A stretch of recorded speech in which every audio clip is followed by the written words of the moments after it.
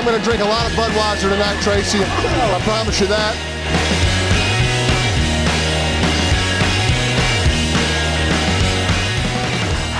Peyton Manning gets to go out on a high note. The Denver Broncos win Super Bowl 50. This is the Boomer Bust Podcast. I am your host, Pat Egan, along with a very chipper Charlie O'Connor. How you doing, man?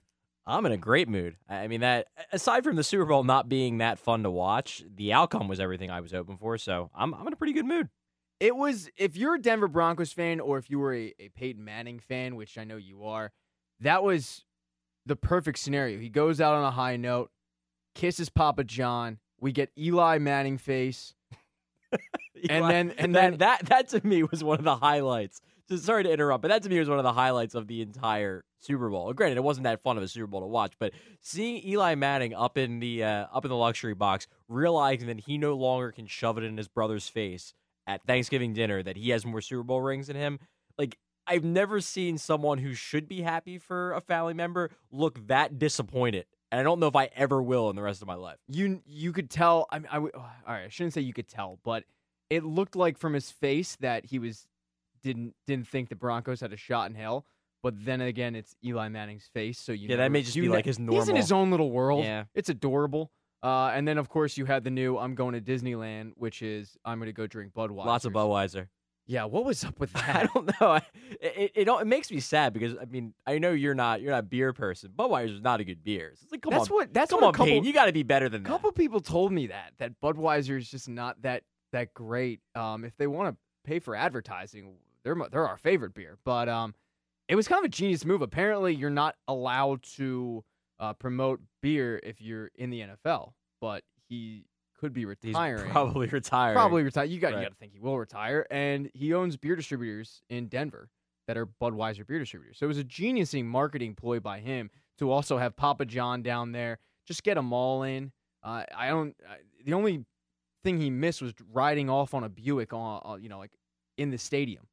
But that would have been interesting. Let's get to the game. The Broncos pull it out. They were, I believe, 6-point underdogs. Yeah, like 5.5, something like that. Yeah. What did you see? I thought it was an extremely boring game. I think you agree. I think a lot of people agree. It was a really choppy game.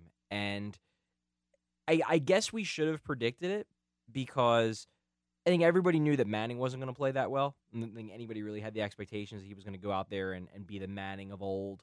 The big thing was, could Cam Newton move the Panthers against the Denver defense, which has looked so good all year, and then especially in the postseason, especially against Tom Brady in the AFC Championship game. And really what ended up happening was just the Denver defense just owned Newton and that offense all game. And because of that, Peyton had no reason to take any risks. Like, I think if the Panthers would have moved the ball a little bit more consistently, we would have seen Manning take more shots. He would have had to. In the beginning of the Patriots game, Manning took some shots because he felt like he had to. He felt like he had to put points on the board to beat Tom Brady because it's Tom Brady and the Patriots. In this game, once the first quarter got done, and I think the Broncos just in general realized, like, God, Newton can't do a thing against this defense. Von Miller is owning him, and DeMarcus Ware is not doing much worse. Then he realized, well, we can just hand the ball off pretty much on every drive, and if we go 3 and out, who cares? Because they're not scoring either. So I think that it was strategy on the part of the Broncos, and then just pure frustration and ineptitude on the part of the Panthers. And I'll kind of use that as a segue because this has become the big story, I guess, aside from Manning winning a Super Bowl and possibly going off into the sunset. But really the big story today has been Cam Newton and the amount of criticism he's received in certain parts of the country, certain parts of the media world. First, for his poor performance. Second, for a perceived lack of effort, specifically on that fumble recovery. And then third, and arguably this is the thing that's been parroted the most, is the post-game press conference where he left mid-conference and was clearly very frustrated and did not really feel like being there and then just basically got the hell out of Dodge. So I'm curious to hear your opinion on Cam Newton and kind of, is this overblown? Does he deserve the criticism? Like, what are your thoughts here? The criticism for Cam Newton is the biggest horse shit I've ever heard, all right? People love getting on this guy because he dabs, he smiles, right? Does the thing. he showboats apparently. But then when he loses, it's like, well, he's got to lose with class. I love that argument. He's got to lose with class. What the hell does that mean? He has to lose with class. I hate to break it to all of you Cam Newton haters. I'm gonna give you the biggest hot take in the history of hot takes. Whew, here we go. Winning is fun, and losing sucks. It sucks. It sucks when you work your entire life for something. You strive for one goal, and then your performance was terrible. You weren't expecting to lose, and like 20 minutes after you just lost the biggest thing in your entire life, you have to answer questions about why you lost that thing. Don't give me this crap that other people have done it. Don't give me Russell Wilson did it last season because he already had a ring, all right? We forget that in sports, these people are humans. They're not robots. And I actually like the fact that Cam Newton gave one-word answers, that he walked off, because that's a guy who is pissed off that he lost. He's not going to sit there and smile and joke around. We ripped Donovan McNabb for years in this city because Donovan would smile during losses, right? We hated that. We wanted Donovan to be as pissed off as we are. And those same people are now ripping Cam Newton because he gave one-word answers. By the way, I'm sick of hearing people say he didn't answer questions at the post. He did. He gave one-word answer. He's not going to write a freaking soliloquy for people. He's not going to go in depth. 30 minutes ago, he just lost the biggest thing in his entire life. He's not going to come out and go, well, gee shucks, man. I mean, guess they just had our number today. No, he's not going to do that. He's going to be pissed off. And I actually like the fact that my players are pissed off. If I was a Carolina Panthers fan, I'd much rather have that than a guy go, oh, well, you know, I mean, I guess they had our number today, but hey, we'll be back. No, F that, okay? Also, that people are forgetting, if you look at the audio, if you listen to the audio, you can clearly hear when he walks off Chris Harris Jr. loudly in the background talking about their game plan to stop Cam Newton. The NFL, we've talked about this. They're a nightmare, a publicity nightmare. They are absolutely clueless on what to do, right? Through a myriad of things, they have no idea what's going on. So in their infinite wisdom, okay, they decide, let's have the losing team and let's have the winning team hold press conferences in the same room. What could go wrong? Well, all right, I'll bring it down to a real-world thing, since apparently everybody that's ripping Cam Newton is like the most upstanding member of society who would handle themselves wonderfully after a loss. If you were going for a job interview, all right, you've been waiting for this your entire life. You write for Broad Street Hockey, but say the Philadelphia Flyers came calling, right, and they needed a GM. Hypothetical, I know, but you've been working for this your entire life. You want to be GM. And you go in and you bomb the interview. And then you have to walk right out and answer a bunch of questions about why you bombed the interview. And then 5 minutes into it, the guy who got the job is standing right next to you answering similar questions about why he was better than you. Oh, yeah, I would love to sit there and answer those questions. God, who won it? Get a freaking joke, people. The guy showed emotion. I understand if you don't like him, if you hated the fact that he smiled, did the dab, this and that. But don't rip the guy because he gave one-word answer and he needs to be professional. No, F that, all right? Has anybody that ripped him ever played sports? Because I hate losing. I hate it. After every one of my freaking beer league hockey game losses, I'm pissed off. That is beer league hockey. That's supposed to be fun. I pay to play that. I don't get paid. Cam Newton gets paid to play football, and he played it horrendously in the biggest game of his life. And we want him to sit there and go into great detail about why he sucked and have to listen to the guy who beat him go into detail about why he got beaten. Yeah, I can't figure out why Cam Newton walked off the stage. And by the way, watch the video because you can tell that Cam Newton is listening to Chris Harris Jr. basically game plan of how they beat him, and that's when he walks off. The reaction to Cam Newton losing is making me the biggest Cam Newton fan. I'm going to walk around the center city and just dabbing all over the place because me defending him is making me such a... And I came into this not a huge Cam Newton fan, but the criticism because he didn't get up there and act like, you know, all these great Hall of Fame quarterbacks because he's supposed to be like them. Tom Brady made the media wait 45 minutes. He had a cool down. He let it sink in, and that's a guy who has more Super Bowl rings than I think anybody. And he just sat there for 45 minutes. He composed himself, and then he went out and addressed the media. Cam Newton had to wait like 20 minutes. He didn't get a chance to cool down. What was your take on it? Oh, it's going to be a pretty tough act to follow, not going to lie, Pat. So thank you. I appreciate you bringing the fire today for our podcast.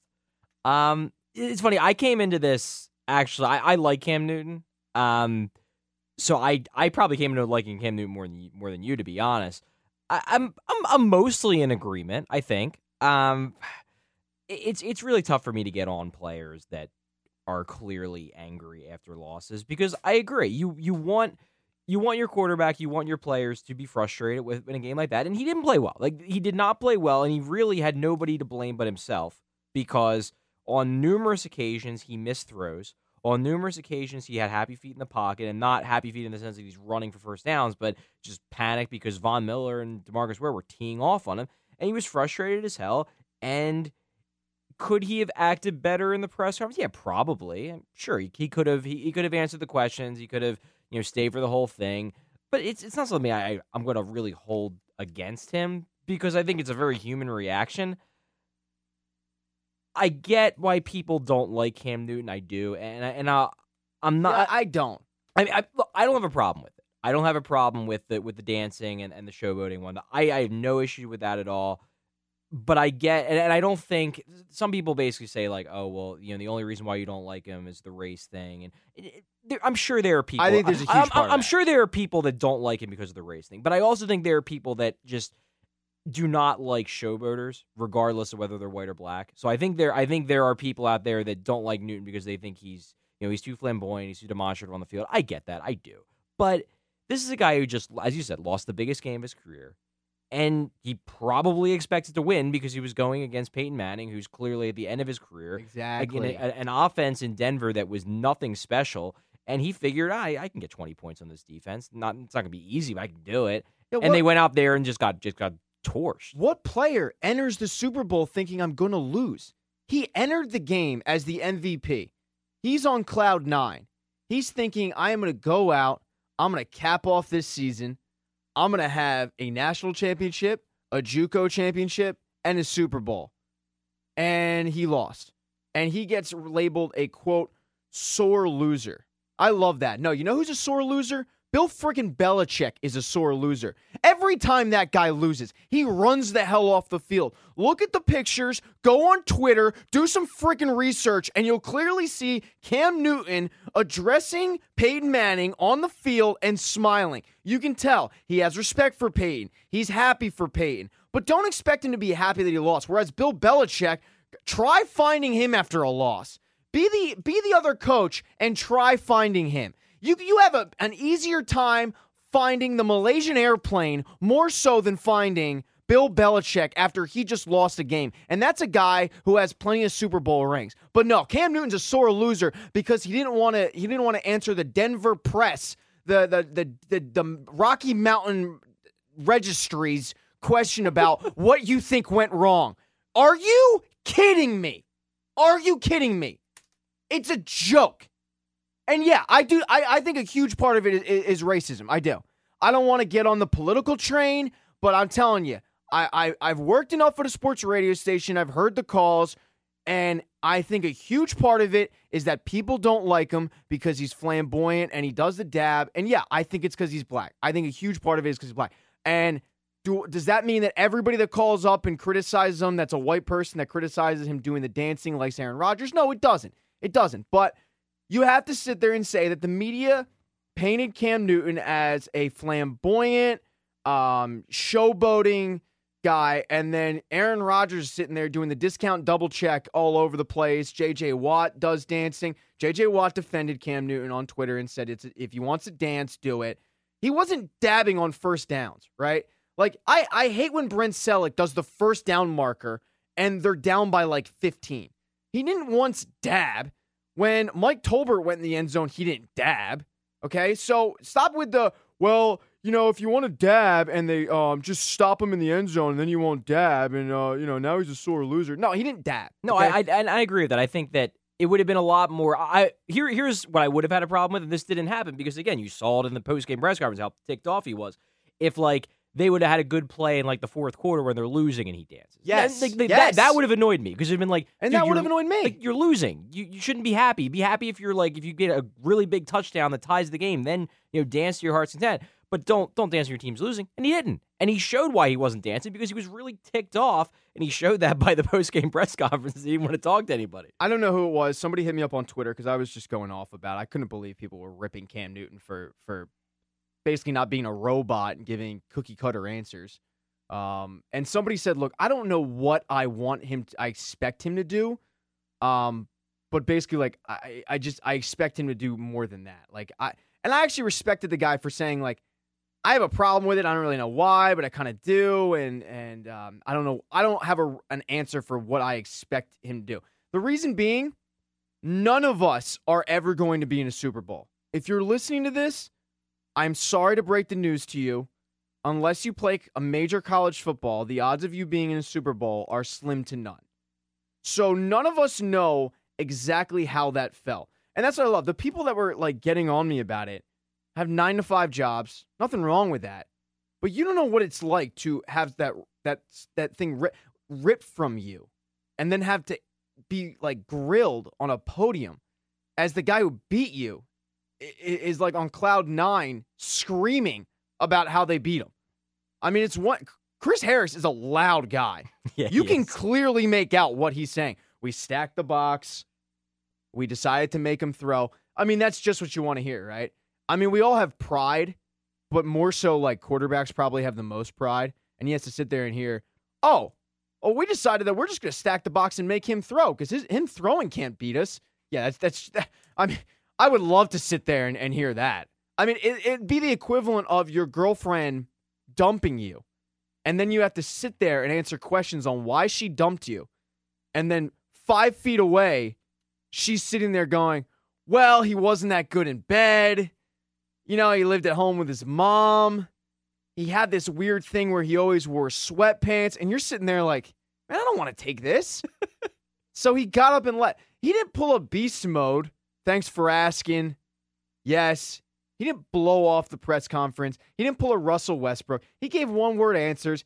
At one point, he did say, look, they were the better team today. But the criticism for Cam Newton, go swim in a lake. If you're criticizing Cam Newton, go swim in a freaking lake. It is absurd. It is freaking absurd. I'm going to try to cool down because it really does piss me off that people are criticizing him, obviously. I will say, I do expect him. He said we'll be back here next year. I do expect him back. And it dawned on me before the game, this Carolina team is so good, and they're doing it without Kelvin Benjamin. And when, they're doing it with receivers Ted Ginn, Philly Brown. Most people don't even know Jericho Cotchery's still in the league, but he's catching balls. And they basically did all of this with a tight end and a bunch of who are theys. The Eagles wide receiver core in 2002. Imagine how good they're going to be when Kelvin Benjamin comes back. That's going to be a dominant team. No, they're a power, and it really is all going to come down to Cam Newton because he's a deserving MVP more than anybody else, especially in the second half of the year. He elevated that team, and he took a team, an offense that on paper really doesn't look that good. Jonathan Stewart is not that good of a running back. The wide receivers are not very good. Greg Olsen is a very good tight end. He's probably top 5 in the league, but. We remember back when LJ Smith was the best weapon on the Eagles before they got T.O. If your best player on your offense, aside from your quarterback, is your tight end, and that tight end isn't named Rob Gronkowski or Jimmy Graham, your offense is probably pretty bad on paper. And Cam Newton turned it into a really great offense. So if he doesn't regress, I find it really difficult to imagine them not consistently being in Super Bowl contention for the next 4 or 5 years. The big thing is, can he continue this? And it's always, granted, he's a big guy, so he probably shouldn't wear down, but running quarterbacks, there's always the injury concern. There's always the worry that, do they take a rough hit on the knee, tear an ACL, whatever, and that's always the worry. Although Cam this year took a big step forward as a passer, so maybe as he gets older, he'll stay in the pocket more and just dominate through the air. we'll see. But it'll be fun to watch, and I really do hope that in the next few years that he gets that championship and he does it without changing the way he is. Like I hope he doesn't. Yeah. He doesn't, quote unquote, mature and stop having fun, and then people can say, "Oh, well, he only won a championship when he matured." No, I want him to win and win being himself. Yeah. I hate that he's not mature. Why? Because he was angry after a loss. Because he dances. Because he smiles. Because he has fun playing the game. Because he gives kids to footballs to kids. Like, I don't get if you don't like Cam Newton because you think he was shady in college. All right. I mean, time to get over it, but all right. I get it. I don't like Cam Newton when he plays the Eagles. If you want to criticize Cam Newton's Super Bowl performance, Totally fair. totally fair. Okay. What he was thinking on that fumble, I don't know. And to be quite frank, I use the term athlete loosely because, God, I'm terrible at most sports. But I have had experiences in my own life where I'm playing a game and I just freeze. And I don't know what the hell. And I get back to the bench and I'm like, what were you thinking? Like, you could have dove and got the puck in. You could have, something. So I don't know what was going through his head. And I'm sure looking back on it, he's probably thinking the same thing. It's probably like the 40-year-old virgin when he says a bag of sand and then he's driving home. He's like, a bag of sand? Come on. That's what you come up with? So it's probably a situation like that. But this team is going to be really good, and especially because it's looking like the greatest coach of all time, Sean McDermott, will be back with them. Amazing. Nobody wanted him. I can't believe it. I'm going to go on a quick rant. We're going to talk Eagles shortly with Matt Lombardo from NJ.com. He'll join us to talk the latest with the Eagles stuff, but people are still wrapped up that they didn't hire Sean McDermott because Sean McDermott was like the sexy name. He was, quote, unjustly fired when he was here. He was replaced by an offensive line coach. He kind of gets a bad rap, if you will. A lot of people see it like that. Do people realize that the guy who the Eagles hired, who they ripped, by the way, because nobody, quote, wanted to hire him, the only team that interviewed Sean McDermott was the Browns? Does that tell you anything? I mean, if this guy is such a good coach, if he is such an amazing commodity that Philadelphia fans think he is, why was it that the only team to hire him is arguably the most dysfunctional football team in the world in the Cleveland Browns? The Eagles didn't hire him. The other coaching vacancies didn't hire him. The only team to interview him. The only team to interview him was the Browns. What does that tell you about Sean McDermott's stock in the NFL? Doesn't sound like it's pretty high. Just wrap your head around that next time you're like, I can't believe they didn't sign Sean McDermott as their coach. You know what it is, and this is, honestly, it's a similar concern that you have with Peterson. Peterson was the offensive coordinator under an offensively oriented head coach in Andy Reid. So the question is, okay, well, how much control did he really have over the Kansas City offense versus Reid? Well, the exact same thing applies to the Panthers. Ron Rivera is a defensively oriented coach, and Sean McDermott is his defensive coordinator. How much of that good defense can you attribute to Sean McDermott? How much you attribute to Ron Rivera and his concepts? Like, that's the... Maybe McDermott would have been the better choice. I don't know. The thing is, no one knows with coaches. Yep. But in terms of resume, his resume to me was no more impressive than Peterson's. Yeah, you know me. If I'm wrong, if Sean McDermott gets hired next year, which if you figure the defense continues the way they are, he will. He'll get a head coaching job. If he gets hired next year and he lights the world on fire and he becomes the next great coach, if he becomes Bruce Arians, Bill Belichick, other good coaches that I can't think of right now, I'll admit I was wrong. I'll be the first. I mean, nobody reminds people that I thought the Flyers should have taken Semyon Varlamov over Claude Giroux more than me. I love to remind people how much I'm wrong. But the hype over Sean McDermott, the love affair of Sean McDermott in this city, and ripping Doug Peterson. Like, you're ripping Doug Peterson because he came from Andy Reid's tree. And you're reverting back to Andy Reid when you had Andy Reid. And I kind of get that, but don't rip Doug Peterson because he wasn't interviewed by anybody else when He was interviewed by one team, and that was the Eagles. He got the job. Sean McDermott was interviewed by one team, and he didn't get the job. They both were interviewed by one team.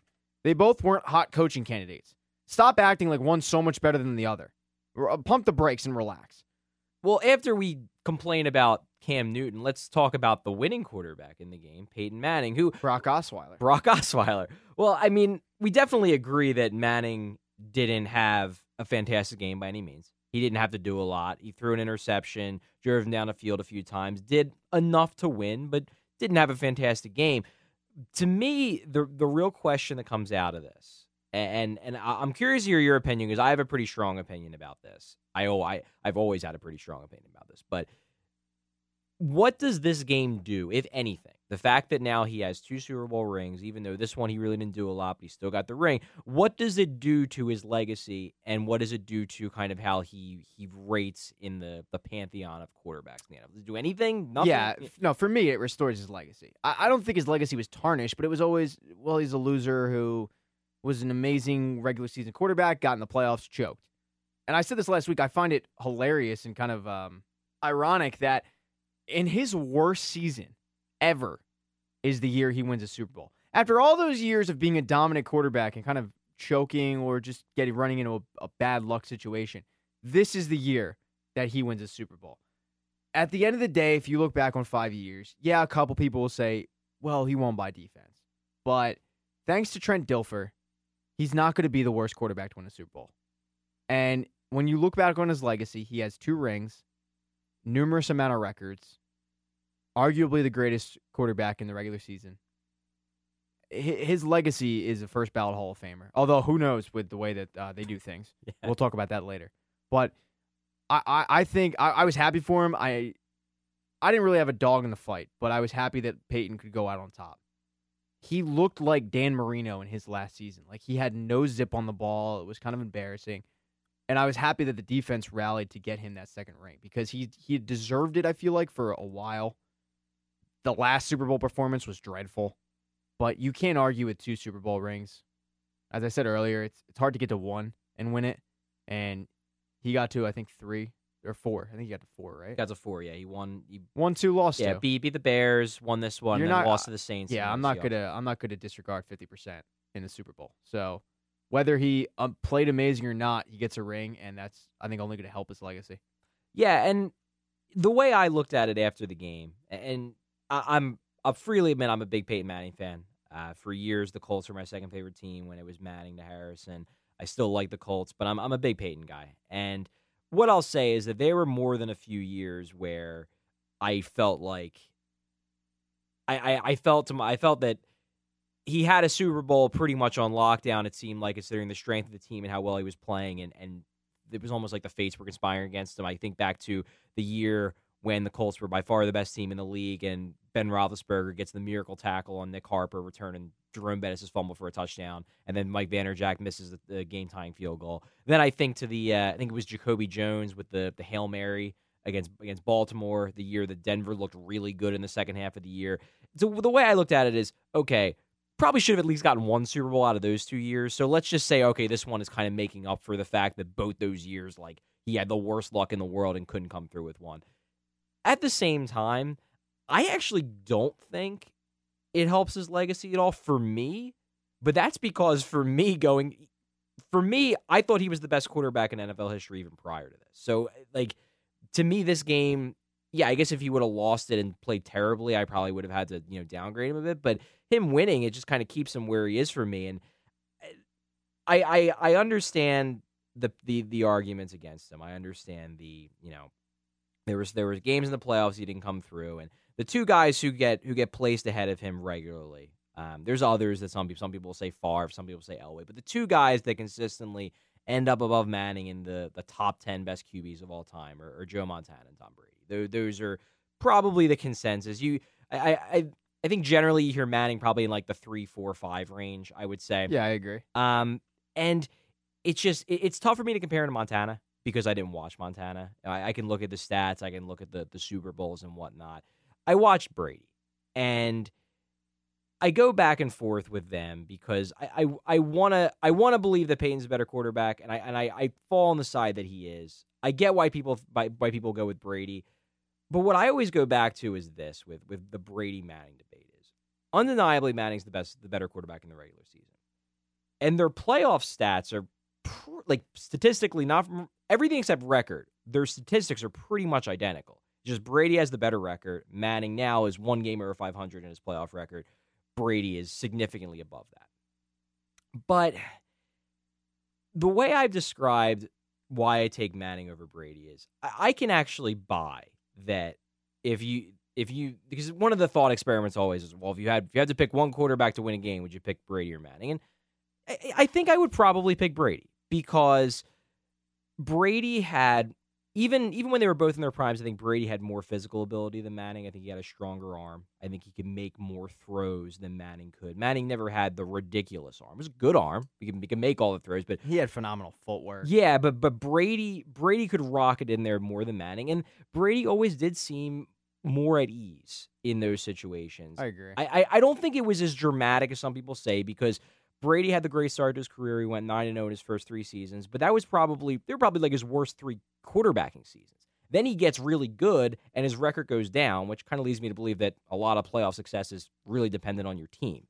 But the way I look at it is, even though I would probably take Brady in one game to win one game, if I was starting a team, if I was starting an expansion team, I would pick Manning over Brady for the team because I think Manning could make something out of nothing more than Brady could. Are we talking about a championship game? Like one game? Yeah, I guess so. Yeah, for the one game. Well, if I'm going one game, Otto Graham. Well, yeah, he never 10 never lost a championship game. I mean, his clutchness is the most underrated thing in sports I've ever seen, and he did it wearing a unitard. I agree. If you're starting a franchise, I go Manning. And one of the reasons why I do is because you look at the one thing you have to account for with Brady, and I don't think it's a strike against him because he didn't choose it, but he played his whole career with Bill Belichick. Bill Belichick's one of the best coaches of all time. Tony Dungy was a very good coach. Not Bill Belichick, but a very good coach. And then Manning goes to a Super Bowl with Jim Caldwell. So basically, Manning was the quarterback and coach of that team because anybody watched Jim Caldwell knew he didn't do a damn thing as head coach of that team. And now this time he has Gary Kubiak, and this was pretty much the defense. But Manning was able to basically play coach and QB on a team. And you saw how bad the Colts were the year he got hurt. They were the worst seemingly. They got Andrew Luck.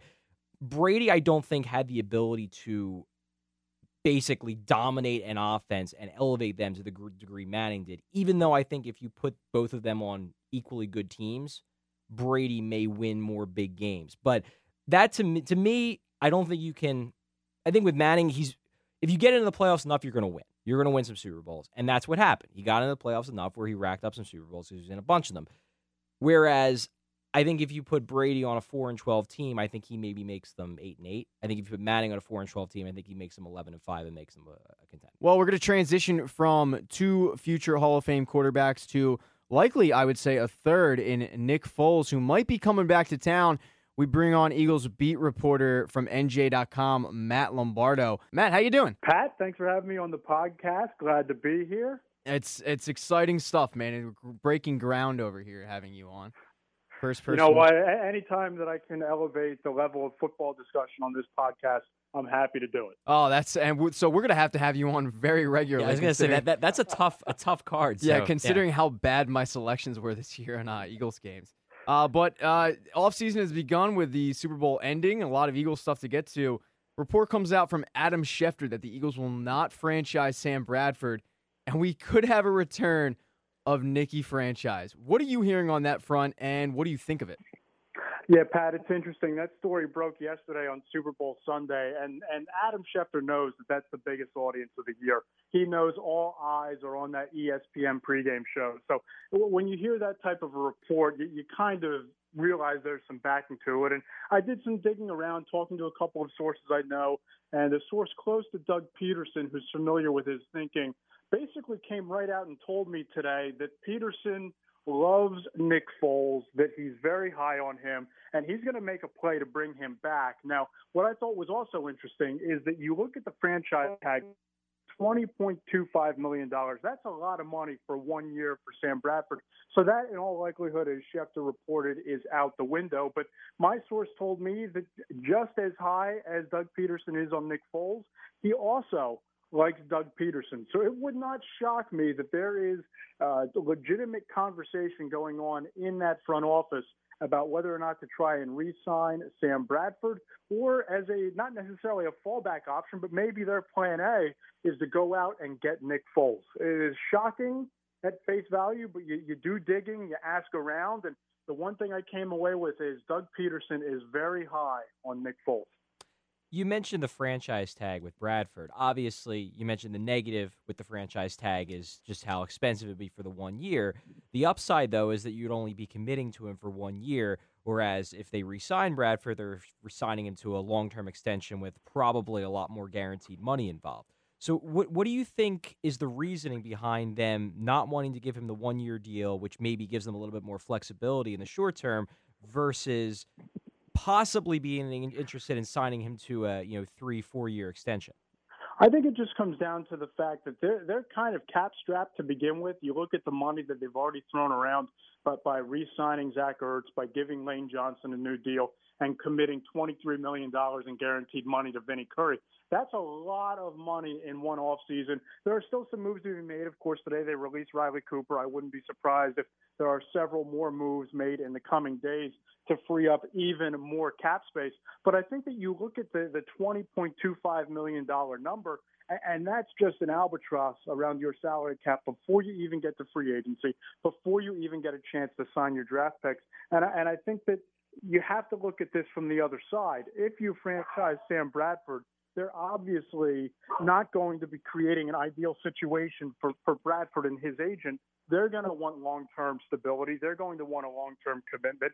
And I think that if you can structure a long-term deal to a relatively team-friendly contract, especially with the cap going up, that then you can commit to your quarterback and start to kind of build around him. Whereas if it's a 1 year rental on a franchise tag, then you're hoping that whoever you pick in the draft is going to pan out and be ready in year two. And those are all tall, complicated orders that you need to start to really weigh the risk-reward on. What are you hearing in terms of Bradford liking Philadelphia? Does he want to be back, or is it a situation where he could kind of take it or leave it? He just wants to go for the paycheck. Yeah, I don't get the sense, and just being in that locker room every day, Pat, I didn't really get the feeling that there were a lot of guys that he hung out with in that room. Obviously, him and DeMarco Murray were relatively close. Lane Johnson came on my show and said that he had reached out about getting together with him because they're both from Oklahoma and played college football at Oklahoma. But I don't get the sense that he really enjoyed his time in Philadelphia. I get the sense that he was one of the few players that was verbally and pretty animatedly upset about Chip Kelly being fired. And I think that it comes down to who's going to give him the best bang for his buck, where can he get the best deal, whether it's here in Philadelphia, whether it's San Francisco with Chip Kelly, Houston with an all-pro wide receiver in DeAndre Hopkins and Bill O'Brien, the head coach. Look out for Cleveland. They were high on him previously, and Hugh Jackson now an offensive-minded head coach that players around the league speak very highly of. If he gets to free agency, then I believe, guys, that's the end of the Sam Bradford era in Philadelphia, because there will be a market, and I don't know that the Eagles can afford to play and pay in that neighborhood. You brought up Riley Cooper. That was something that I think a lot of fans were very happy to see today when he got released, whether you dislike him for his past controversial comments or you just dislike him because you don't think he's a very good wide receiver. But you mentioned that may be almost like the first shoe to drop in terms of cuts and players that are going to be let go. Who else would you keep an eye out for that may not be on this team in a couple weeks? I think that a lot of the players, guys, that are deemed Chip Kelly guys, so to speak, DeMeco Ryans, somebody who, when you look at the inside linebacker position, you already have your starter set in stone with Jordan Hicks as you go back to a 4-3. I don't know what Connor Barwin's future holds, because you're at a log jam in terms of outside linebackers, and he's a guy that you might be able to trade and get a draft pick in return for. Josh Huff, not necessarily the prototypical West Coast offense wide receiver. I don't know that he necessarily fits Doug Peterson's scheme. And you have to kind of ask yourself, is this team going to be able to swallow the DeMarco Murray contract, or are they going to try and get creative to restructure that deal and move him in this offseason via a trade, which I think is very unlikely. but those are 4 or 5 players right there that would free up a substantial amount of cap space. And I think that the most likely players to move on in short order would be Josh Huff, D'Amico Ryans, possibly Connor Barwin. And again, Jason Peters is always going to be in that mix just because of his age and because of the money that they commanded over to Lane Johnson. They paid him left tackle money. He's going to play left tackle eventually, and it wouldn't shock me if that's starting this year. You brought up DeMarco Murray. He's saying all the right things in the public, that he wants to be back. He doesn't want to end his tenure in Philadelphia on a bad note. But what are you hearing behind closed doors regarding the likelihood that he actually does want to be back in Philadelphia? Yeah, well, as far as that goes, Pat, I think it speaks more to what do the Eagles feel that they're going to be able to do with DeMarco Murray? Can he fit Doug Peterson's scheme and be a downhill runner? The answer to that, I believe, is yes, just based on some whispers that I've heard. And if you're trying to move on from him, it's $13 million just to release him, which counts against this year's cap. And then you'd have to write him a $9 million paycheck just to walk out the door. So I don't believe that releasing him makes sense financially or otherwise for this team. And then there's always the trade scenario. And I spoke with a league source, and not that it takes a source to kind of wrap your mind around this scenario, but the source said to me, who would trade for that and who would trade for that running back at that price? So if the Eagles would be able to move on from DeMarco Murray, it would obviously take them finding a trade partner, somebody that he can negotiate a deal with beforehand, restructure his contract, and then trade him. But you guys know as much as I do, you look around the league, running backs are no longer the premier position they used to be. Nobody's paying that kind of money, and I don't know how many teams are giving up assets for a running back that fell off a cliff the way Murray did here last year. When you look at going back to Nick Foles, as the possibility of a return, he didn't have his breakout season with Doug Peterson in Philly. I've heard that Doug Peterson loves him. Obviously, you reaffirmed that rumor, I guess you could say. Worked him out in Arizona.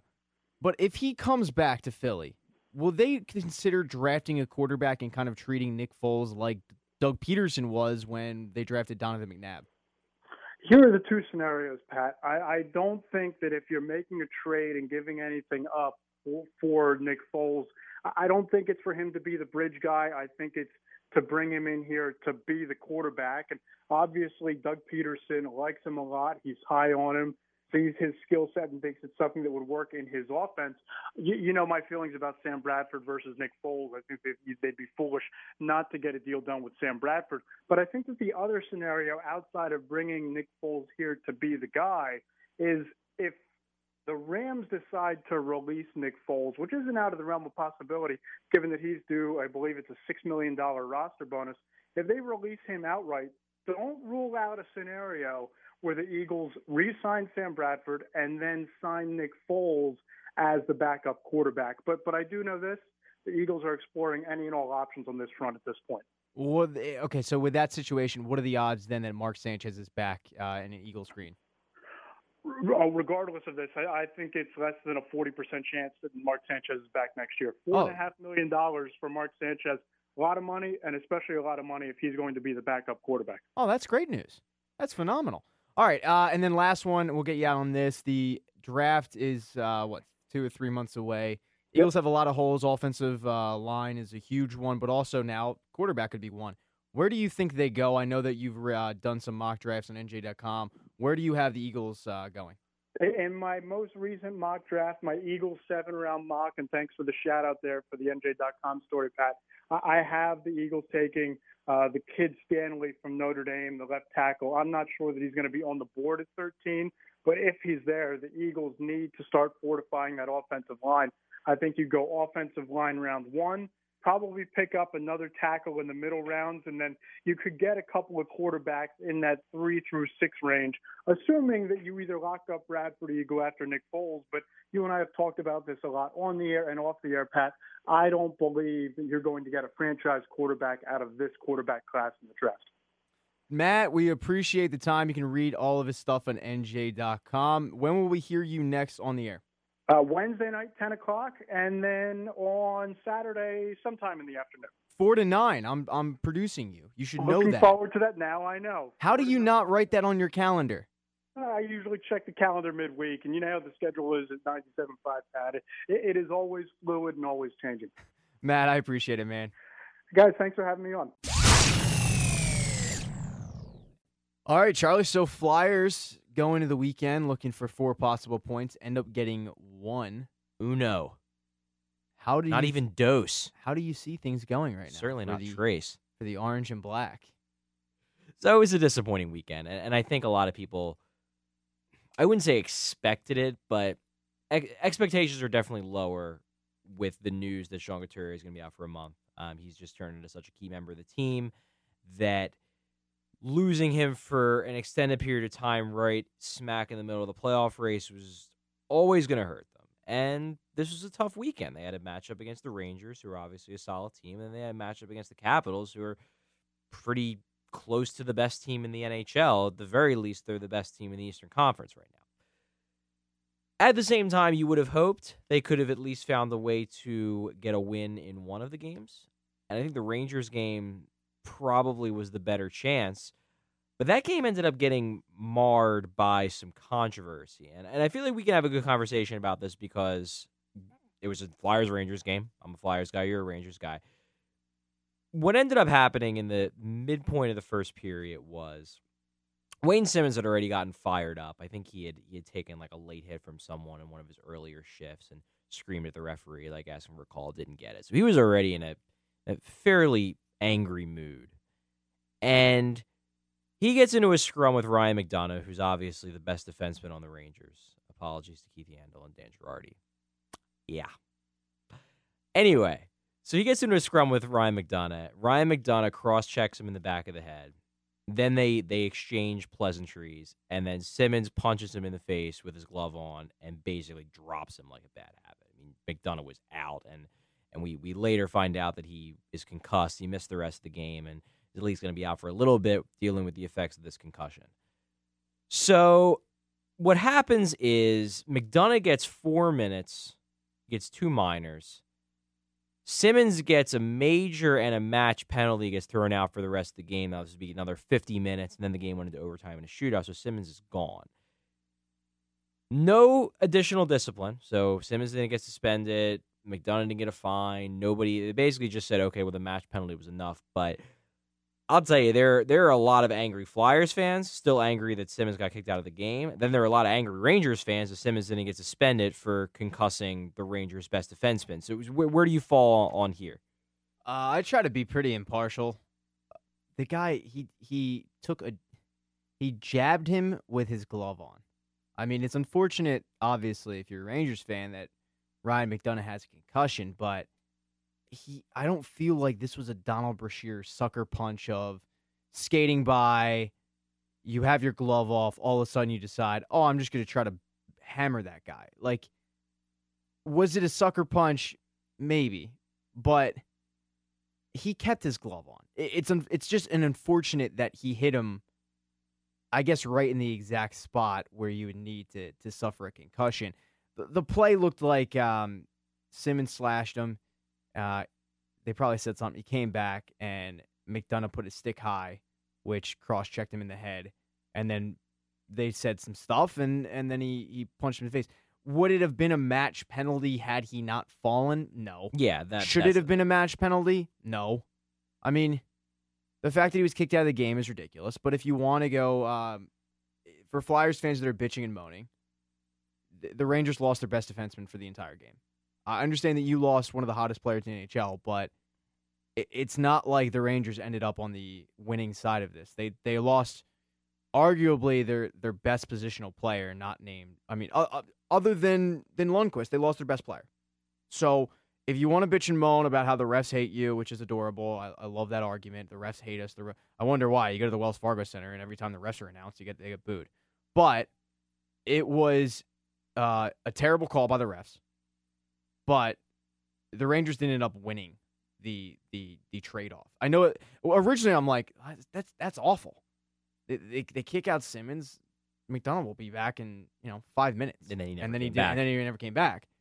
And I was actually producing the game. So me, Tim Saunders, and Steve Coates were talking about it between a break in the second period. And Saunders goes, I haven't said McDonough's name yet. And I'm like, no, he's out for the game.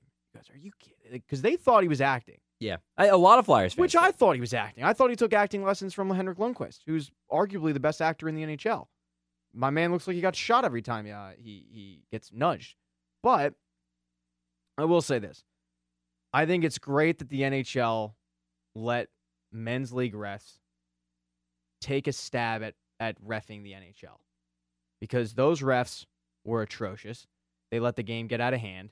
And I felt like they had no idea what was going on. Yeah, it was a pretty bad performance. And I definitely agree that Simmons doesn't get thrown out of the game if it's just a punch and maybe McDonough falls down but then gets right back up and starts jawing with Simmons, then they probably give Simmons probably the same thing they gave McDonough. They probably give him both double minors, no harm, no foul, whatever. McDonough gets hurt, they feel like they have to throw him out of the game, maybe because that's the way they felt was going to keep control of the game. It ended up actually making things worse. It got the Flyers even more angry, but maybe that's what they thought. All right, we just need to get this guy out of the game because if Simmons is still in the game and McDonough's out, then the Rangers are going to spend the rest of the game chasing after Simmons. That's possible. I mentioned on Twitter today the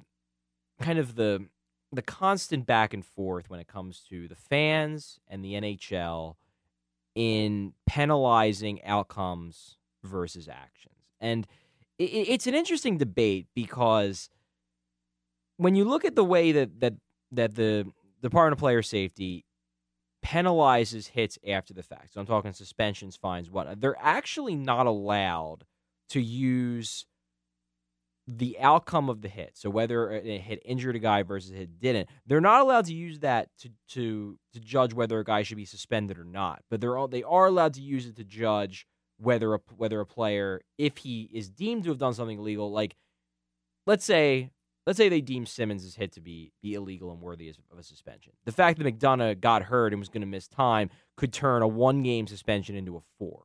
But if they deem that it wasn't, which they apparently did, they deemed it wasn't worthy of an additional game, the fact that McDonough got hurt isn't a factor. So there's that side. But then there's the side that on the ice, the refs absolutely punish the result. No questions asked. The refs will punish the outcome instead of the hit. And, I mean, we both agree that had McDonough not got knocked out, if it would have just been a punch and he would have shaken it off, whatever, it wouldn't have been a match penalty. So the question is are we sending mixed signals here? So we have the league saying outcomes aren't the big thing, and then the refs on the ice are saying they are the big thing, partially because they get cowed by the players and the coaches. I don't know, but it feels inconsistent to me. It really does. For me, you can't rip the refs too much. In this situation, you can. They were terrible. But with that situation, if it were another situation, you can't rip the refs too much because it's a bang-bang play. They have to make a call one way or another. And if a guy gets slashed and he skates off and the ref doesn't notice it, it's one thing. If a guy is writhing in pain, you're going to notice it.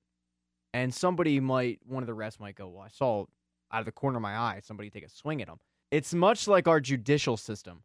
Whereas if I punch you in the head, if I punch you in the face, I get arrested for assault.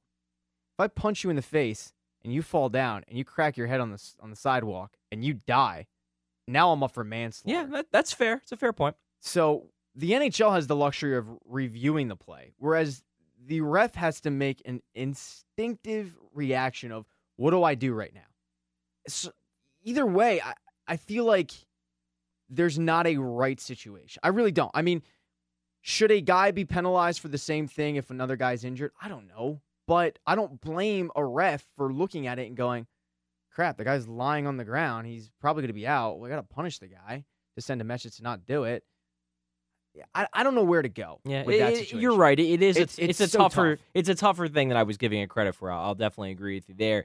It just gets frustrating when you see plays that look really bad. Like, I think what ticks me off the most is when a guy gets boarded. Like, it's an obvious defenseman sees the numbers, sees the name on the back of the jersey, smashes him into the boards. Play could easily break his neck. The guy gets up, he's okay, and then the refs are like, 2 minutes for boarding. Yeah. It's like, Well, no. Whereas if the guy is like on... Yeah, like just because he got up and got lucky doesn't mean it was any less vicious than if he would have been on the ground and they would have had to take him off a stretcher. And that's how you turn into soccer, whereas you get tapped and now you're writhing in pain. Yeah. Which luckily, hockey players pride themselves on their toughness, so if they can get up, they're going to get up. And we've seen situations that don't look bad, i.e. Ryan McDonough. I mean, who would have thought a rabid punch with a glove on would result in a concussion? Not many people. I've seen worse punches than that. Yeah. But because he gets injured, because he's on the ground, it looks way worse than it was. So did the refs do good in the Flyers? No. If you look at that refs game as a whole, it was terrible. But in that situation, I can't say I wouldn't do the same thing if I was a ref. I mean, if you don't, so say you don't, right? Say you're trying to break stuff up, and all of a sudden you look over and the guy's writhing in pain. And you just call 2 minutes. You say, all right, 2 minutes for whatever, 4 minutes for whatever. And then you go back and you watch the replay. And that guy got hit like two-hand chop, Donald Brashear style in the head. Now you're getting ripped. I mean, how did he miss that? And that's the thing. As fans, we like to rip the refs, but we have the luxury of replay right then and there. They've already made their call. They can't go back. You can't. If you're a ref, you can't go back to the benches and go, look, I just saw the video board. I really screwed up. My bad. Your guy should be in prison for what he did, so we're going to actually tack on 10 minutes. Like, they can't do that. So we like to rip the refs, and we have a luxury they don't, and that is replay. Yeah, no, you're absolutely right. And to change gears a little bit, stay on the Flyers. There's another narrative that's kind of been popping up, I would say, over the past couple weeks. Ghost Bear. We'll get to Ghost Bear, but there's another one before that. I kind of want to go on a little bit of a rant here. I guess a rant for me, so this is probably like your anger level. I'll go to the bathroom. At like 4. Yeah. But anyway, one thing I've noticed, and I think it's starting to get some play with some of the writers, what I've noticed on Twitter is over the past month, maybe, I've gotten a lot of people complaining my mentions about Steve Mason. It really, really seems like people are starting to turn on him to a degree, and we're starting to see it come out a little bit more. Bill Meltzer is a great writer, writes for HockeyBuzz.com. He wrote an article yesterday because I think he's been dealing with the same thing I've been dealing with. A lot of people complaining about Mason. He wrote a really, really great defensive Mason, basically saying, like, look, lay off the guy. The guy's teammates love him. His stats are fine. He's, he hasn't been perfect this year, but he's certainly not even in the top 5 of reasons why the Flyers aren't in a playoff spot right now. So chill out. Well, then Glenn Macnow writes an article today. Now, granted, say what you will about Glenn Macnow. I know he's not exactly Mr. Popularity at 97.5 The Fanatic Studios, but he wrote an article basically saying that he thought that the Phillies were the Philadelphia team closest to winning a playoff series because he could not trust Steve Mason to win a playoff series. And it just seems like there's a lot of this narrative is coming together. And I didn't see it coming. Like, I watch all the games, I cover the games, I talk to the players, and I don't get the impression watching the game, nor do I get the impression talking to players on the team, that they have any lack of faith in Steve Mason. And it's weird to me that there's a contingent of fans that just are really starting to lose faith in the guy. Let me read you a text message I received on Tuesday, so about a week ago, from my dad. Similar. Came out of nowhere for me. He goes, I really hate Steve Mason. Got to be one of the worst goalies in the league. At least one bad goal per game, should not be a starter. Now, I responded with, he's not going to win you a cup, but he's solid. If his D was better, he'd have a great goals against average like Esch in the mid-2000s. And he goes on, he sucks, he's terrible, he's the worst thing ever. And I go, Dad, I could probably name 5 worst goalies that you've watched. I think he said, he goes, I've been watching hockey since 71, and he lets in more soft goals than any goalie I've ever seen. I like Norverth. And I go, like, I can name goalies that you've watched. Michael Layton. That are worse. Michael I actually Layton. didn't name him. I went, because I said that, and he goes, no, you can't. And I think at this point he was joking around with me. Like, I think he realized, all right, maybe I'm over-exaggerating. And I went, Robert Esch, Ilya Brizgalov, Antero Niittymaki, Brian Boucher, Jeff Hackett, Garth Snow, all way worse. And he went, all much better than Mason. So I think he knew at that now point. He's playing with it. Yeah. All right, Yeah. But you're right. The hatred, I guess, for Steve Mason. I think in this city, more than any, there's a love. There is such a rise and immediate fall. I agree. And you saw it with Ryan Howard. Ryan Howard was the cat's pajamas in 06 and 05 and 06. Rookie of the year, MVP. 07 good. 08 good.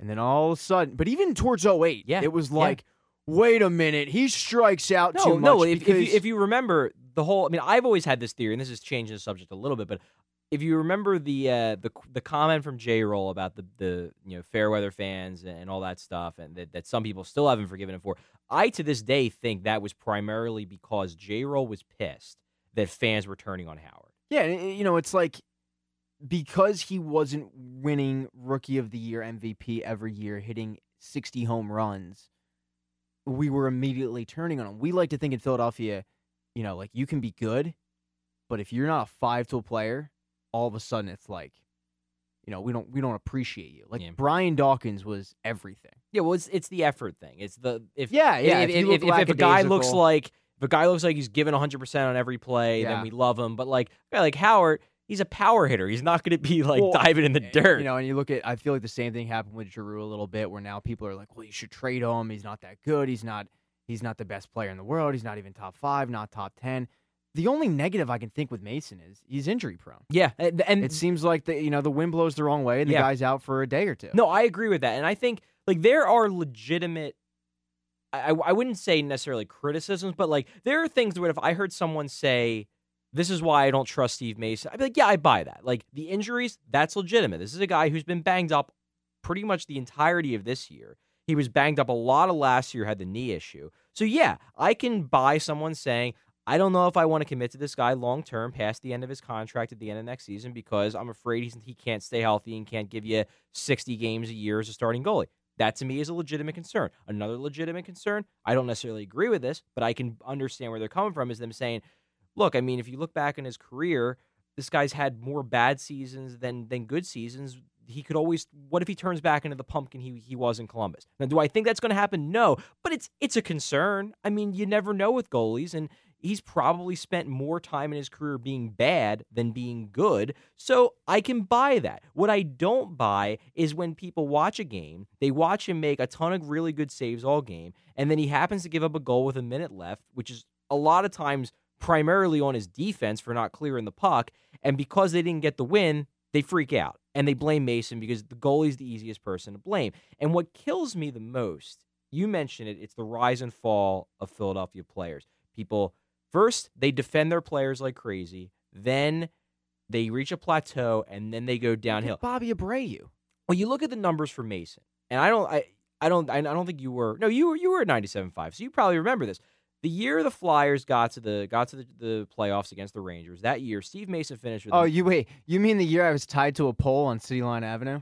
yes, that year. And there was a select group of people that thought I was legitimately kidnapped, even not realizing I got paid to do that. That year. You mean that year? That year. But Steve Mason finished the season with a .917 save percentage.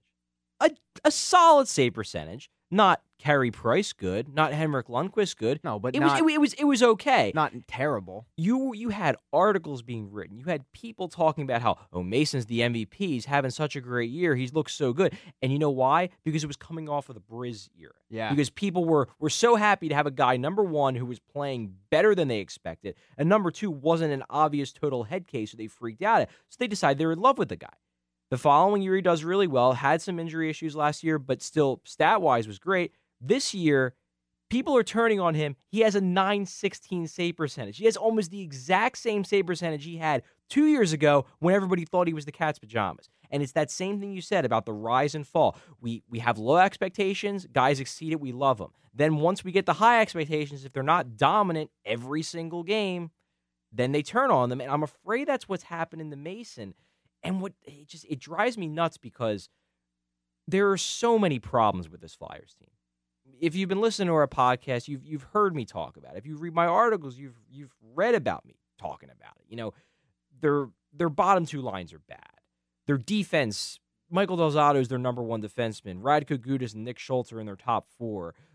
Goal scorer Nick Schultz. Goal scorer. Yeah, he did score against the Capitals. I actually said everybody bet the underdog in the Super Bowl, and they should have because the Broncos won. But anyway, the Flyers are such a flawed team, and we as fans are picking on Mason. Like, Mason isn't even close to being one of the problems of this team. Maybe he's not an elite goaltender, but he's certainly not someone. I don't He's think not the reason. Yeah, I don't think he's like significantly worse than like a Corey Crawford.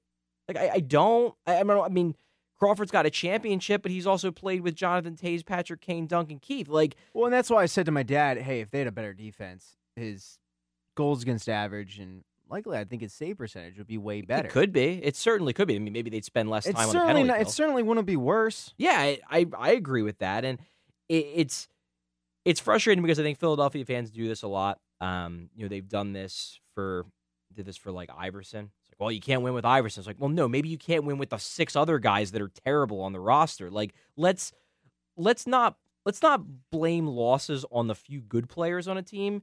Let's blame losses on the very many bad players. And then we wonder why we drive out players. It's annoying, and I hope that Mason has a strong finish of the year because I really don't want this to continue. But you're seeing the start of it, and Mason's got one more year left on his deal, and I wonder if the organization is going to start souring on him the way the fans seem to be, and what that's going to mean for the organization in the future.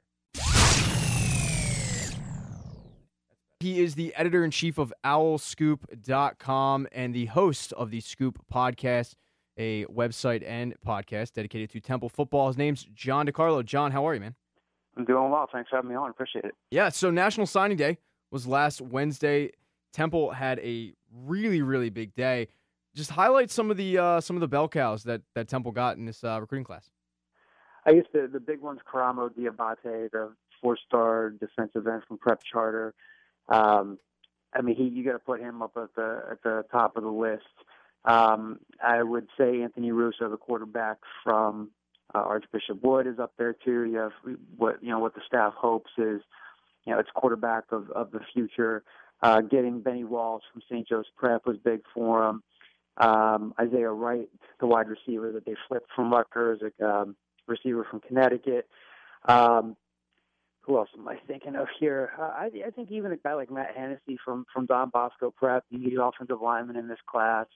I think Linwood Crump's a really intriguing get for them. Hasn't played football in about 2 years. From North Jersey, he's big. But the two biggest ones I'd say are Karamo and Anthony Russo. I mean, if you're in the rankings, they're highly ranked guys and they're local guys. And with you and I have talked about this a bunch of times before. It wasn't too long ago where Temple just wasn't going to get a lot of good kids locally because they were going to go to Pitt or Penn State or Rutgers or Maryland because they're still facing that stigma of like, well, it's not really big time football. They don't sell out every game. They're still facing that when they go out on the recruiting trail. But to get Karamo was big. I mean, they got a couple of 4-star guys last year in T.J. Simmons and Kareem Ali.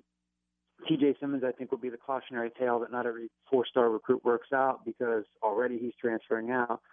Karamo doesn't have any injury history. Had he committed, Kyle said this on our podcast last week, had he committed to sign with South Carolina, he would have been, I believe, their top-ranked recruit.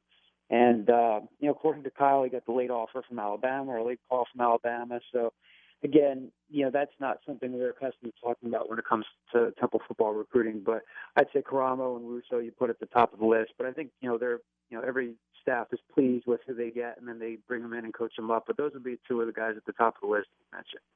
When you look at this staff and how they've recruited, what exactly are they selling these guys to get them to come to North Broad? I think they can now point to facilities. They can point to the fact that there are Temple players in the NFL. They could point to. Not every player they recruit is going to be a kicker like Brandon McManus, but they can point to Brandon McManus. They can point to Muhammad Wilkerson. They can point to Tahir Whitehead and so on and so forth. They have a pretty nice practice facility. Obviously, this year is a huge selling point for them because this past season was really, that's the fruits of their labor right there. That you beat Penn State for the first time since 1941. rarely would a staff want to point to, to moral victories, but, anybody who saw that atmosphere at the link on Halloween for the Notre Dame game, and yes, a lot of people were there to see Notre Dame because they're like the New York Yankees of college football.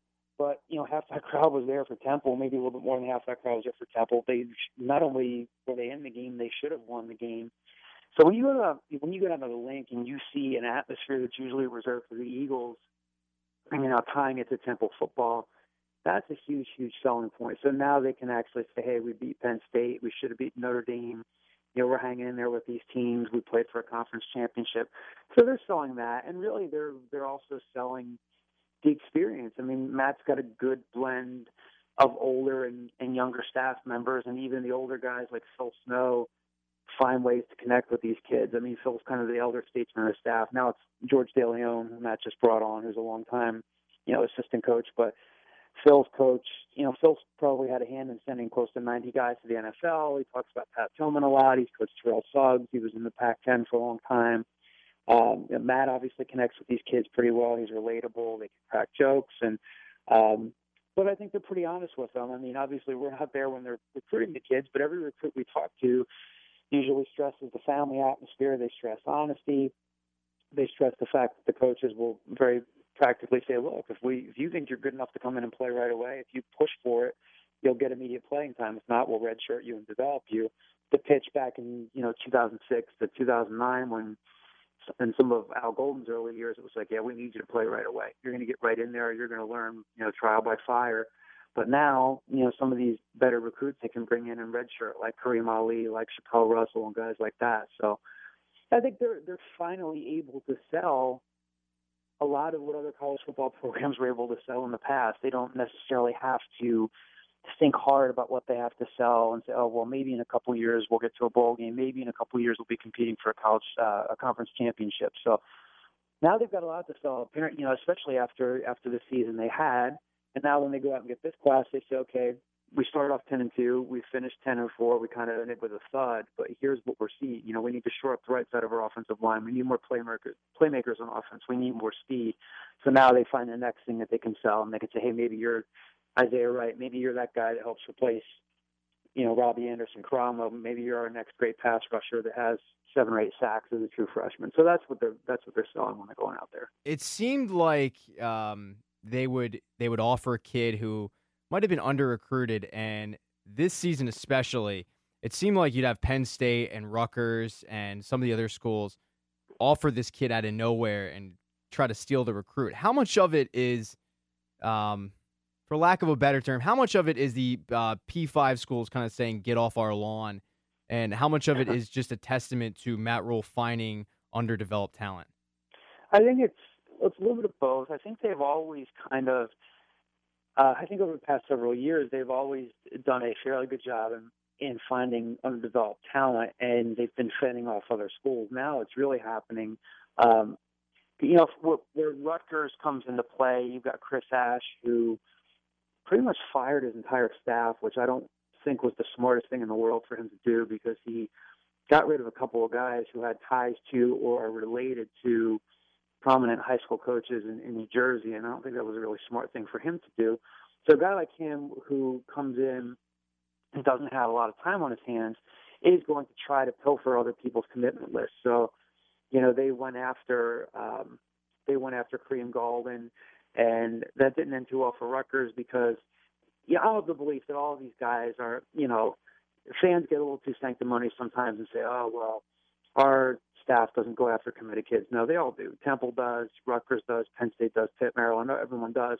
But it's a matter of how you go about it.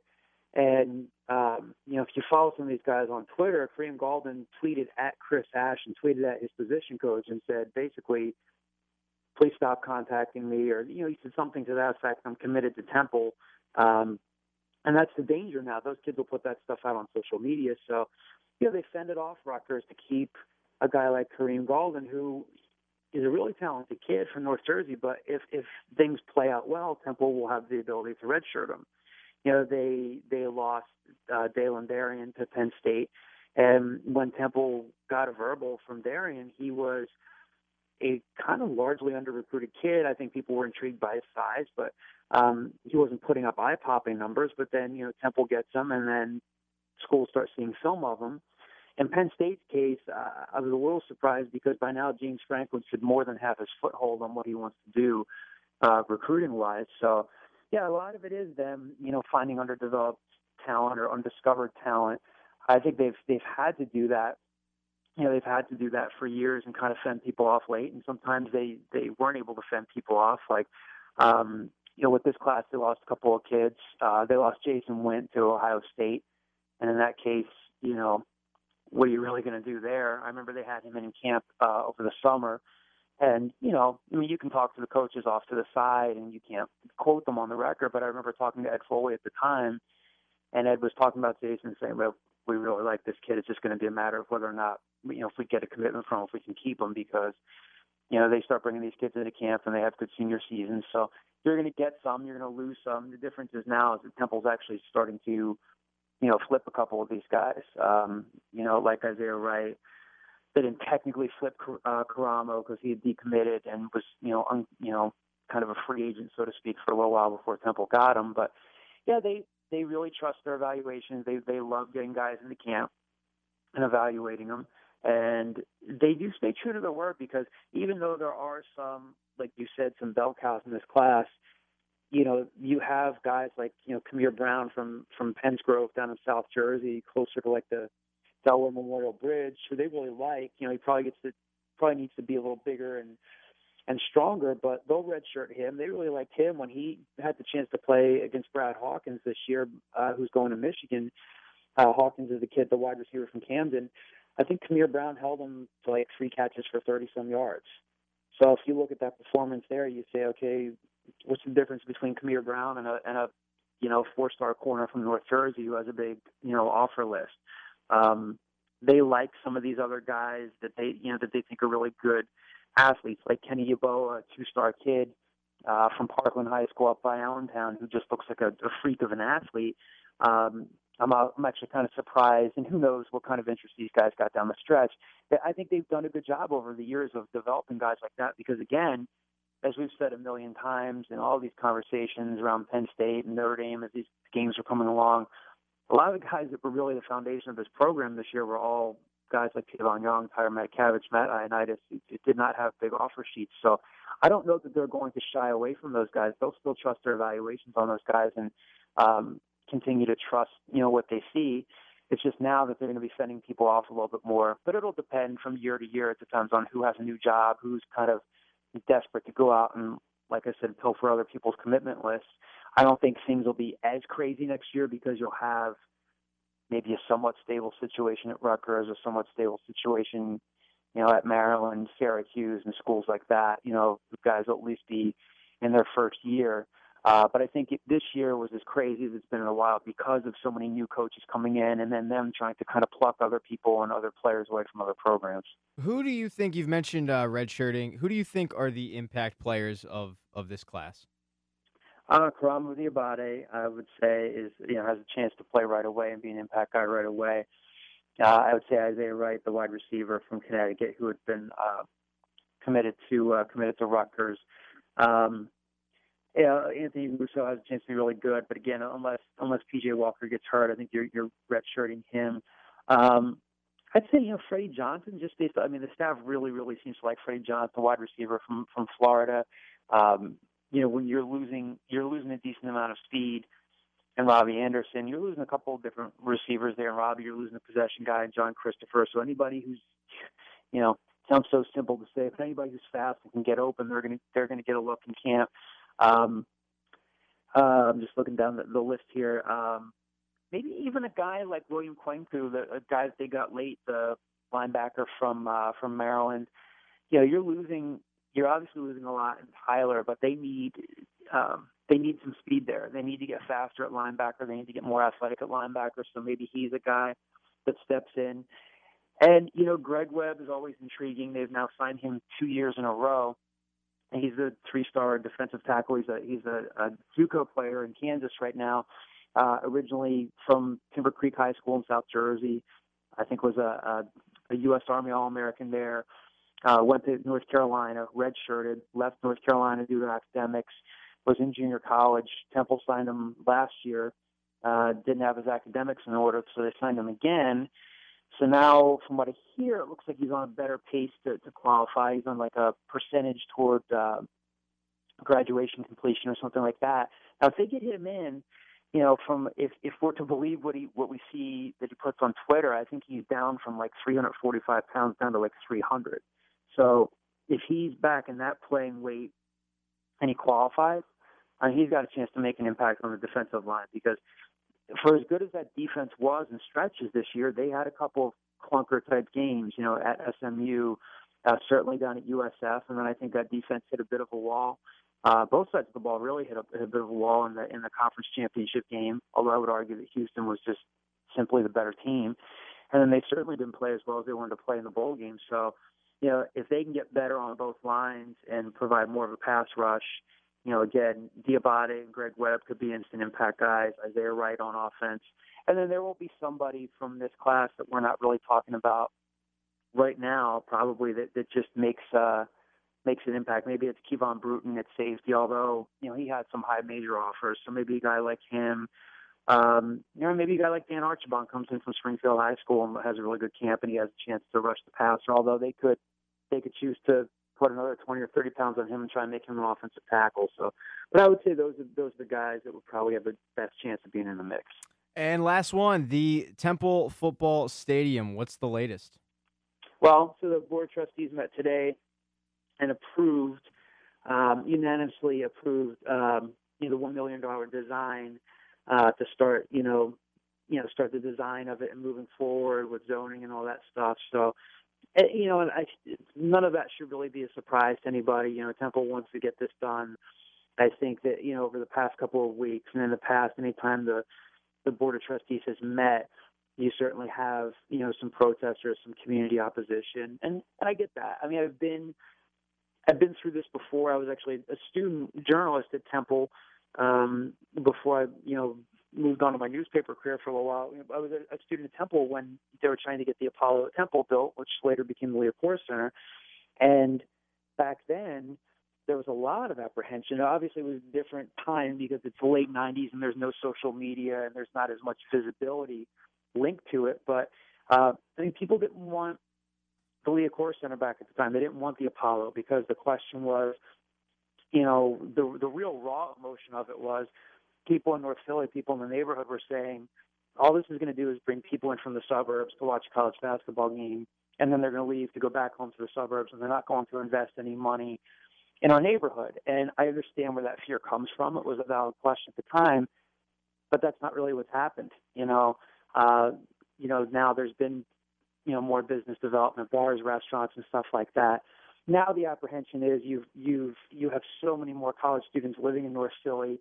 Most of them are behaving, some of them aren't. And, I get where some of the community concerns come from, but so I think over the last couple of weeks, a lot has been lost in, the protests and the community concerns, and they have every right to be there to voice their concerns. But I think this administration is fully committed to getting the stadium built. And, today was another step in that direction. To the people who oppose the stadium, my question to them would be, well, what do you want the football program to do? Do you want them to keep playing in the Link and then have the Eagles more than double the rent on them? Then you're being fiscally irresponsible. So, today was a big step, and I'm sure that they'll keep moving forward. I mean, a bunch of donors, and I can't remember if I, mentioned this to you guys or mentioned it to the guys at 97.5 or another show. A lot of donors and fans that we've talked to have already been approached and been shown renderings of what the stadium's going to look like. So it's not like they, when they talk about doing the feasibility study and talking to the community, they didn't just start this stuff yesterday. I think that they've, today was a big step. They had to weather the transition of a new mayor and Jim Kenney and kind of hearing him out. And, I guess Darryl Clark will continue to say what he's going to say. There's the political piece to it. That'll be the next piece of it, getting 15th Street closed off. And there are always going to be some peaks and valleys with this stuff. There certainly were when they got the Leopold Center built. John Street held it up for about 4 or 5 years, and John Chaney was upset with them. And then when it got built, John Chaney had to go back, as he says, on all the main things he said about John Street. So I mean, it's going to get done. It's just a matter of when, and today was another big step in that direction. You can follow him on Twitter, owlscoop_com. You can read everything regarding Temple sports, whether it be the football or basketball team, at owlscoop.com. And make sure to subscribe to the podcast, The Scoop, on iTunes. John, thank you so much for taking the time. We appreciate it. Thanks, buddy. Anytime. Talk to you soon. Because we are crunched for time, we are going to put the movie and music review on hiatus. If you want, you can hit me up on Twitter. I'll give you plenty of movie reviews in 140 characters or less. But we're going to go right into the drive-thru. Let's start out with Calvin Johnson contemplating retirement. Too soon for the future Hall of Famer? You know what? I'm never going to blame guys, especially in this day and age with injuries, concussions, and CTE. If their body's breaking down and they don't feel like they can compete at a high level, I get it. I'm not going to give them. I'm not going to rip them for it. It's definitely too soon from a fan perspective. I love watching Calvin Johnson play. He's a physical freak, maybe the most physically dominant wide receiver of all time, at least of this year. And if he retires, I'm certainly going to miss him. And it's sad because it's just another example of a great Detroit Lions player retiring earlier than you expect. And you have to wonder if it's partially because they don't really want to play in Detroit anymore. Marshawn Lynch also announced his retirement. He did it on Twitter, posting a picture of his cleats hanging on a telephone wire. What did you think of the timing, doing it during the Super Bowl? Not even before, but during the game. I loved it. I absolutely loved it. He doesn't care. He doesn't care that nobody noticed. That's the best part. We're all focused on the Super Bowl. All of a sudden, Marshawn Lynch tweets out "Peace, I'm done." Bye, guys. And I don't think he was trying to upstage it. I don't even know if he knew the Super Bowl. I think was he's going just on. in his own world. I agree. I think that's just he's him. on his own world. There was a report that came out this week that he hasn't spent any of the money he ever made. I give him credit. I mean, yeah, props to he's him. basically made it from he spent his money from endorsements and business ventures. I was when this guy came in the league, I thought he was the next Pac-Man Jones, and I couldn't have been more wrong about it.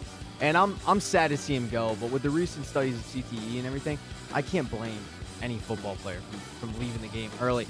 Pro Football Hall of Fame inductees are announced. Brett Favre is in. Marvin Harrison is in. About time on that one. And Terrell Owens, not in. Was he snubbed? Was he snubbed in that he's a Hall of Famer? Yeah, I think he's a Hall of Famer. I think he's got the stats. I think he's dominant in the NFL in his prime. And he's a guy who was really, in a lot of ways, the face of the NFL for a good number of years, for better or worse. Some people didn't love him. Other people thought he was great until they decided they hated him. One thing I will say, though, about Owens is that it's really hard for receivers to get into the Hall of Fame on the first try. It doesn't seem to happen. Like Harrison, I think it took him 3 or 4 tries to get in, and he's one of the best receivers of all time. Basically, if your name's not Jerry Rice, you're not getting in first ballot. I think part of it too is the negative that is attached to both of them. If Marvin Harrison ever had the gun charge, would he be a first ballot Hall of Famer? Likely. More likely. He had better numbers than Andre Reed, and Andre Reed got in the first year that Marvin Harrison was up for the ballot. If T.O. isn't doing sit-ups in his driveway, is he a first ballot Hall of Famer? You look at his numbers and you watch him play, he's a first ballot Hall of Famer. If you think of the great wide receivers in our time, it's Rice, T.O., Harrison, who else? I'm sure we're forgetting guys. Moss. Yeah, Moss. They're top 5. And Man. if you're a top 5 receiver of all time, you're a first ballot Hall of Famer. So on to basketball, the Sixers reportedly interested in acquiring Blake Griffin. Would you do the move? Is it time to win now? The time to rush the process. The deal would have to include Carl Landry, who is a scrub, but he's the highest paid guy on the team. It'd have to include Okafor, Noel, talent picks. I don't know. He's 26, which is fine. You're about to hit your prime. I'm not the biggest basketball guy. We're going to have Devon Givens on next week to discuss the trade deadline. It really have to do with what did the move include. I don't want to sell on all these assets that they've gotten. Part of me really wants to just see what Embiid has, if he has anything. Because we spent this long waiting for Embiid to be on the floor that I would hate for them to just trade him, which they wouldn't. No team's going to take Joel Embiid right now. He's never played a game. But would I do the move? It really depends on what the move would be. Nova is the #1 team in the country for the first time ever. Your thoughts? So what does this mean? They're actually going to get to what, like the Sweet 16 Maybe. before they Well, choke? Hey, they got to get to the round of 32 before that. Okay. all right? I think with Nova, like, yeah, they've never been the number one team in the nation, but we've seen this story before. This is a team that they rack up wins against teams that they're clearly more talented than, teams that are clearly better coached than, and then they hit the NCAA tournament, and whether it's in round 3, because I guess now round 1 is technically the play-in round. Yeah, I hate that. So round 2, they usually win their first game, and usually this is like a second or third game they fall to a team that. Well, they didn't win their first round game last year. Okay. The amount of hate that I got was amazing. Point is that this seems like a team that every year they run into like an ultra athletic squad that maybe underachieved during the regular season, but because that ultra athletic squad is so much more athletic than Nova, they run them out of the building. And until Jay Wright and Nova proves that they can consistently make Elite Eights, Sweet 16s, Final Fours, I don't think this number 1 ranking changes anything. They need to prove it on the court. I've said this for years. I don't think Jay Wright's a good coach. I think he's a phenomenal recruiter, and I think he's a terrible coach. I just think he gets out coached for everything. You look at the level of recruits that this guy's gotten. It just seems like he just doesn't know how to coach. Then again, he did go to the Final Four with like 4 guards and 1 big guy, but that was years ago. Exactly. Grade school, right? Yeah, I hate him. I look forward to him. So next up, spring training for the Phillies. Are you excited? I'm pretty excited. I'm happy they're on the right track, and I'm curious to hear your opinion. I'm really pumped. You sound it. I can't wait. It kind of annoys me that people are like, oh, I can't wait for spring training, knowing they're Phillies fans. Because it's like, that's like a guy saying, like, I can't wait to get kicked in the nuts for like 162 days. But at least we know that they're going to be bad, and we know that they're but at we least knew moving we were in the right going to be direction. bad last year, and I still wasn't really... I don't know if Ruben Amaro knew. Okay, he didn't know. You're right. I was looking forward... The thing I was looking forward to last year was Ruben Amaro getting fired. But am I looking forward to seeing terrible baseball? No, I'm not. I'm not pumped up to see terrible. I hate spring training, training camp, OTAs. I hate it all. If it doesn't count, I'm not watching. At least nobody gets hurt in spring That's training. true. That's true. positive. It's unlike the NFL where it happens all the time. But yeah, for me, I guess I'm a weird sports fan. If it doesn't count, like I don't watch preseason football. I don't watch spring training baseball because it doesn't count. I don't watch it and either, it's a but waste I'll follow of my time. it. I'll follow it on Twitter, but I'm not like I feel like it's a waste of my time to sit there and watch. I don't know. Aaron Altair getting solid at bats and JC Ramirez throwing when they're not going to make it. These aren't starters. So the one thing I'm looking really forward to is the draft because the Phillies have the number 1 overall pick. Kind of like last year, I'm going to be focused more on the minor league than I am the actual major league. But there's some interesting pieces on the major league team. I will be focused on The Franco, Nolas and the Nola. Eichhoffs. Yeah, but will I be focused on them or will I be following to see how AA and AAA? Right. That I'm going to be more focused on that. I'm going to watch the games. I mean, there's nothing else to watch in the summertime. It's that and reruns of Big Bang Theory. But am I pumped? Am I, can't wait counting the days? No, absolutely. Last one for you.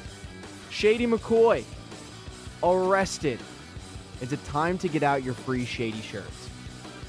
This doesn't look good, and it seems like there's like other NFL players that were involved in this too, whose names haven't been released. But it sounds like McCoy, Looking at you, Peyton. that's what Peyton was That's doing. where the night before the Super Bowl, he went to Philly, where he went and drank then Budweisers. flew back to San Francisco to play the game. No, the thing with McCoy is that everyone knew he was scumbag. Like even when he was good, everybody kind of agreed that look, this guy seems like a jerk. He just happens to be a really good NFL running back, and this doesn't surprise me in the slightest. The really bad thing for him isn't just that he got into a fight. It's that he got into a fight with 2 off-duty cops and apparently beat the crap out of him. So like I can't think of a worse situation for him. Like if he would have gotten into a fight with just some random dude at a bar, might have gotten swept under the rug. But the fact that he got into a fight with 2 off-duty cops, this is going to be terrible for his PR. And he's already an aging running back, so yeah, this is going to be an ugly offseason for Shady. And even though Pico Alonso didn't have a great first season in Philadelphia, this shows that maybe cutting ties with Shady Sean McCoy might not have been The worst. the dumbest move in the world. Yeah. That will do it for us. Thank you to all of our guests. We had owlscoop.com writer John DiCarlo. You can follow him on Twitter at owlscoop_com. And then we had Matt Lombardo from NJ.com. Follow him on Twitter at MattLombardo975. We will be back next week discussing all things sports. Thank you, everybody, for listening in. Follow me on Twitter at Pat_Egan. And you can follow me, Charlie O'Connor, on Twitter at BSH_Charlie. We will talk to you guys next week. This is how it feels.